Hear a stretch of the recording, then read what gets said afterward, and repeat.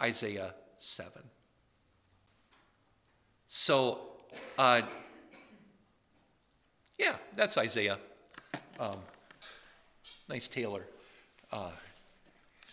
The poor guy, though, he obviously has a watch chain, and watch hasn't been invented yet. But anyway, he looks really good, I think. But that would be about how old Isaiah was at this point. Isaiah was not an old man yet. He's got a long life ahead of him in these days. Isaiah, who becomes king about the year that Uzziah dies. So becomes a prophet about the year that Uzziah dies. So he's not all that old. But when Ahaz, so this is all Isaiah 7, in the gray here.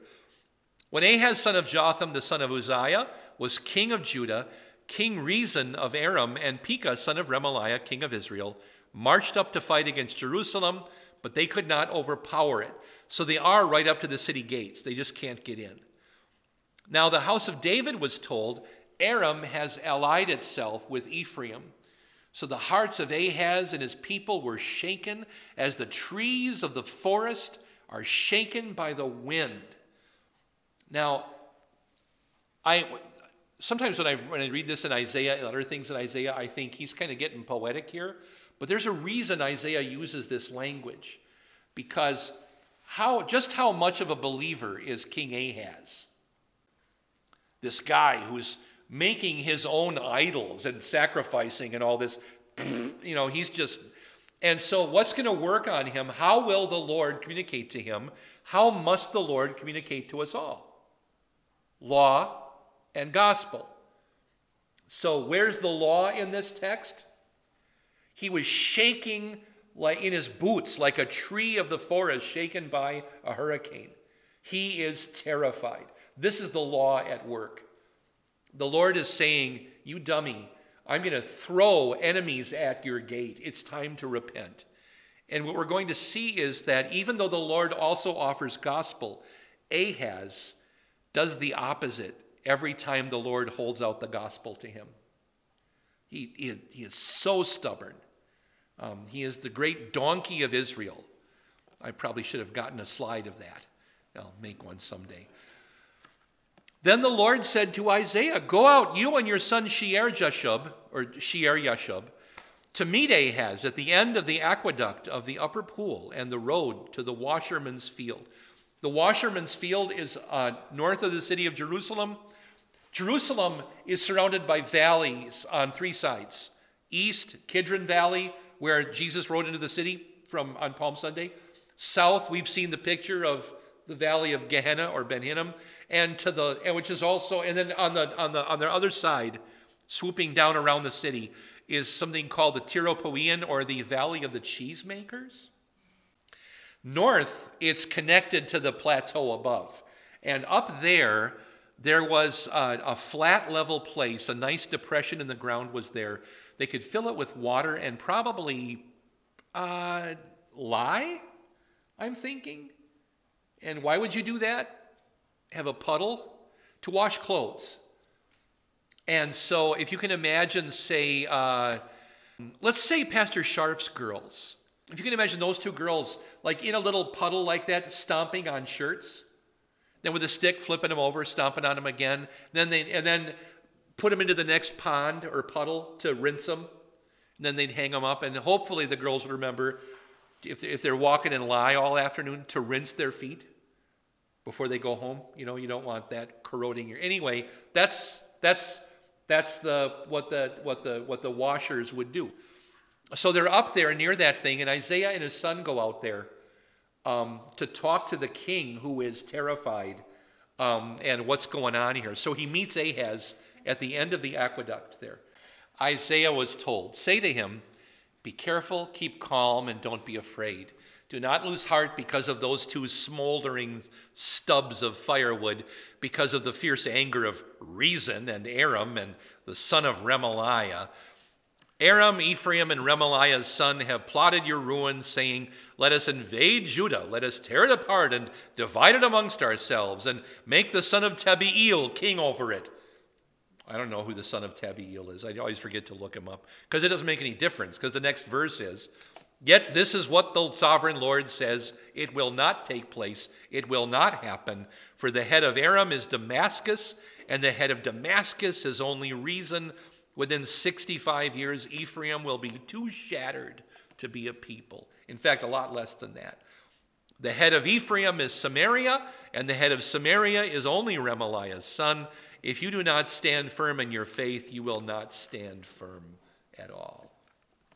And again, the Lord decides, I'm going to give this guy another chance. Let's give him real gospel. This is military gospel, right? Have faith in me, it's going to be okay. But the Lord is going to say, you know what? We could go for something else here. Let's add a little bit of great gospel, more than just military. Let's go to the Savior. So again, the Lord spoke to Ahaz, ask the Lord your God for a sign, whether in the deepest depths or in the highest heights. But Ahaz said, I will not ask, I will not put the Lord to the test. The Lord offers, ask anything. What are some of the things people ask for in the Bible that God says yes to? Wisdom. I'm talking about signs, though, especially. Like the fleece. That's the first thing that said this morning, too, the fleece. The fire for the sacrifice. Oh, Elijah, the fire comes down and so forth. And what about the sun? We're losing daylight, Lord. I want to finish the battle. So could the sun stand still? And the Lord's response, okay, sun and moon, stand still for a day. And then Ahaz's son, Hezekiah, is actually going to ask for the sun to go back, up the steps, and it will. So the Lord asks Ahaz, go ahead, whatever, you want to ask for something? I want to see whales fly. Whatever he wanted to see, he could have seen. And instead, what does he say? I will not ask. I will not put the Lord to the test. Ahaz, now, I don't mean to be flippant, but Ahaz was a husband. So what would he have to do to say, I will acknowledge the Lord? He would have to say, forgive me, in front of his wife, I was... That's exactly. I was actually doing Fonzie at that moment. That's right. I was not as correct as I could have been. He would have to admit to the nation, I was wrong. Because he hasn't just dallied in some other occult. He has been doing everything, everywhere, every hilltop, under every green tree. He's sacrificing. He evidently was making his own idols, and now he says, "I'm not." If I put the Lord to the test, the problem is with Ahaz. What if the Lord says yes? Then all this other stuff I've been doing is wrong. So he won't do it. I think that's why he doesn't do it. It's not humility. It's actually the opposite. It's arrogance. So I can't ask the Lord. He might do it. So what does Isaiah say? What does the Lord say? Hear now, you house of David, is it not enough to try the patience of men? Will you try the patience of God also? Therefore the Lord himself will give you a sign. The virgin will be with child and will give birth to a son and will call him Emmanuel. So God one-ups him and says, you could have asked for anything, and I'll show you. And this verse, Isaiah 7:14, trips up scholars and translators and the great opponents to God's holy word. But because it isn't a young woman will be with child, what kind of a sign woman would it be if a girl will get pregnant? Well, what else do you there is no exception to that. So it is Bethulah, it is virgin will be with child. God says, I'll do the impossible. A virgin will be with child, still a virgin, and will give birth to a son, and will call him Emmanuel. What does Emmanuel mean? God with us. Yeah. The men from Israel took 200,000 of their fellow Israelites captive, including wives, sons, and daughters. They also seized a large amount of plunder from them and took it to Samaria. Plunder, we're going to find out, included things like clothing and shoes and food and animals and pack animals and donkeys and medicine and all kinds of things. 200, I can't imagine what 200,000 would look like. I mean, New Ulm is 13,000, right? 200,000. That's a lot of fugitives, right? And they were all in the immediate area of Jerusalem. I mean, the men were dead, and now their women and children are taken into captivity. But there was a prophet of the Lord there whose name was Oded. This is a guy up north in Samaria, so he's a northern prophet. And here we see what's going on here is everything is backwards. The north, Israel, that now is taking these captives, is shown to be more righteous than Judah in the south. I mean, usually when you're reading the Bible, you're cheering for Judah, right? But the north here is more righteous. And then, by the way, this is the north that's about to fall. On the cheat, remember, Samaria is about to fall in 722. They're almost done for, and yet they're more righteous than Judah at this point. So Oded, this prophet, goes out to meet the army that came to Samaria and said to them, "Look, because the Lord, the God of your fathers, was angry against Judah, he gave them into your hand. You have killed them in a rage that reaches up to heaven." They didn't win the battle because the Lord was with them. They won the battle because the Lord was against their opponent. There's no other reason. So there's a big difference there. Now you intend to subjugate the people of Judah and Jerusalem as male and female slaves for yourselves. Do you not have enough guilt of your own against the Lord your God? You know, can I go back to verse 9 for a second? Wouldn't it be good for every victorious nation in war to remember this detail? You may have won the war because God was against your opponent, not because he was necessarily for you. Think about the righteousness of your own heart, not about the righteousness of your cause or whatever it is. Yeah, okay. Finally, from Oded here. Now hear me. Send back the captives whom you have taken from your brothers, because the fierce anger of the Lord is upon you. There are a couple of laws in the laws of Moses that talk about not taking slaves. And one of them is this one in Leviticus 25. If one of your countrymen becomes poor among you and sells himself to you, so he's in debt, so I have to become a slave, do not make him work as a slave. He is to be treated as a hired worker or a temporary resident among you. He is to work for you until the year of Jubilee. Then he and his children are to be released. Leviticus 25. So you don't take a Jew slave as a slave. You can take an Amorite as a slave, but not a Jew. He's a temporary worker, and he'll work off his debt, period. Jubilee is every 50th year. 7 sevens. And then on the 50th year. So if you think about it this way, the Jubilee kind of happened once in a lifetime for most Israelites. At least once in an adult lifetime. So what's the Jubilee a picture of? It's release from bondage and everything goes back the way it used to be. It's a picture of the resurrection and of heaven. It's a once in a lifetime image of God releasing us from all debt and so forth. And they got to see this happen for most Israelites once in their lifetime. And yeah, so they.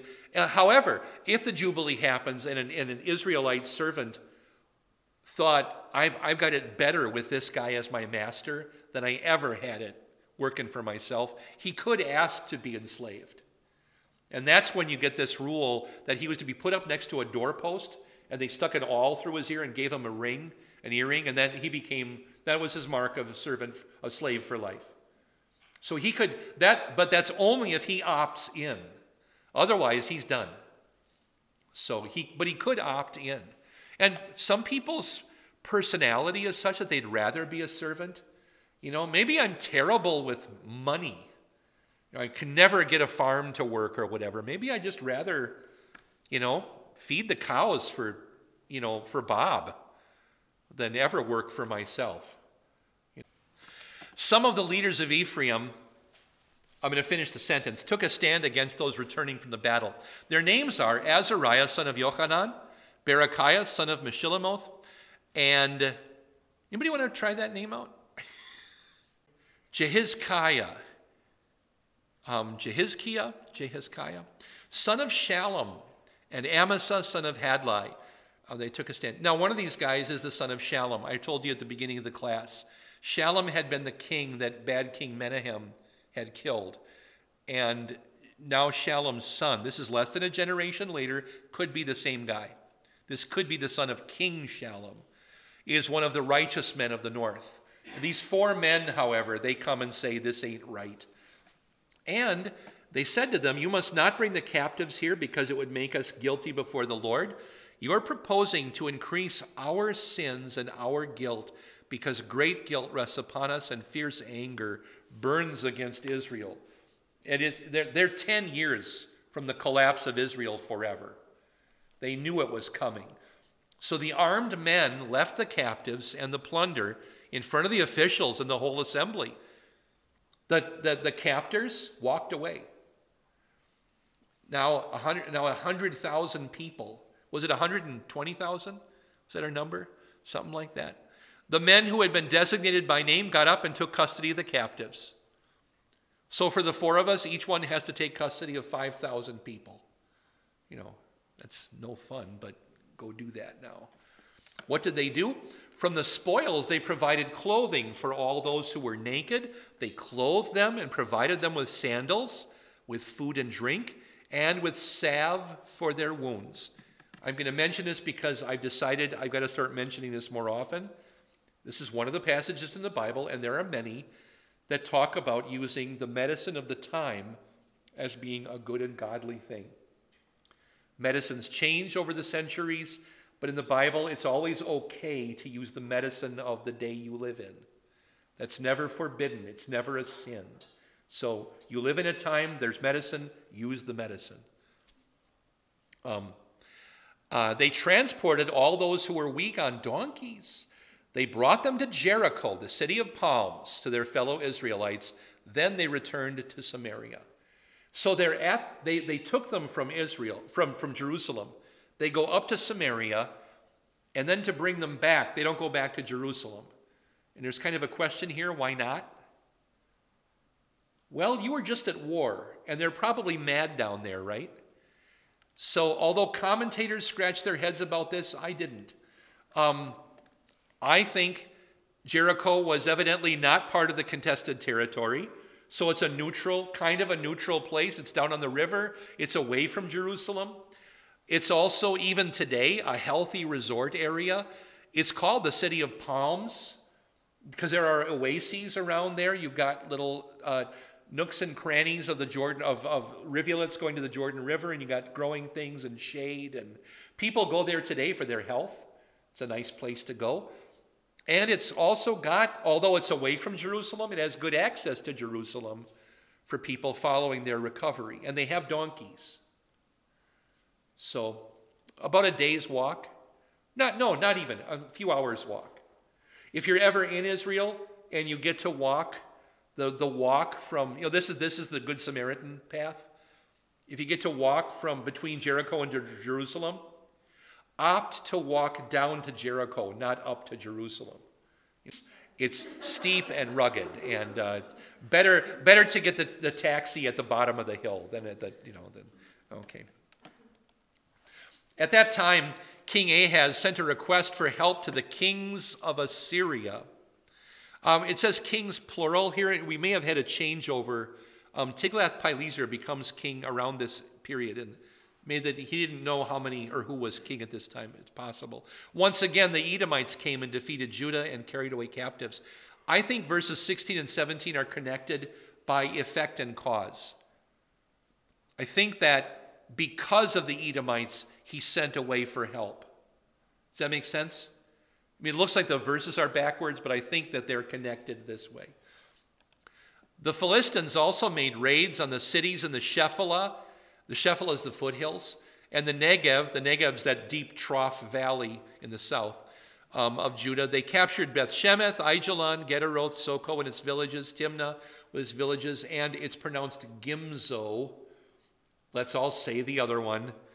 Gizmo. It's not Gizmo, nor is it Gonzo, who had a long nose, with its villages, and they settled there. These are those villages.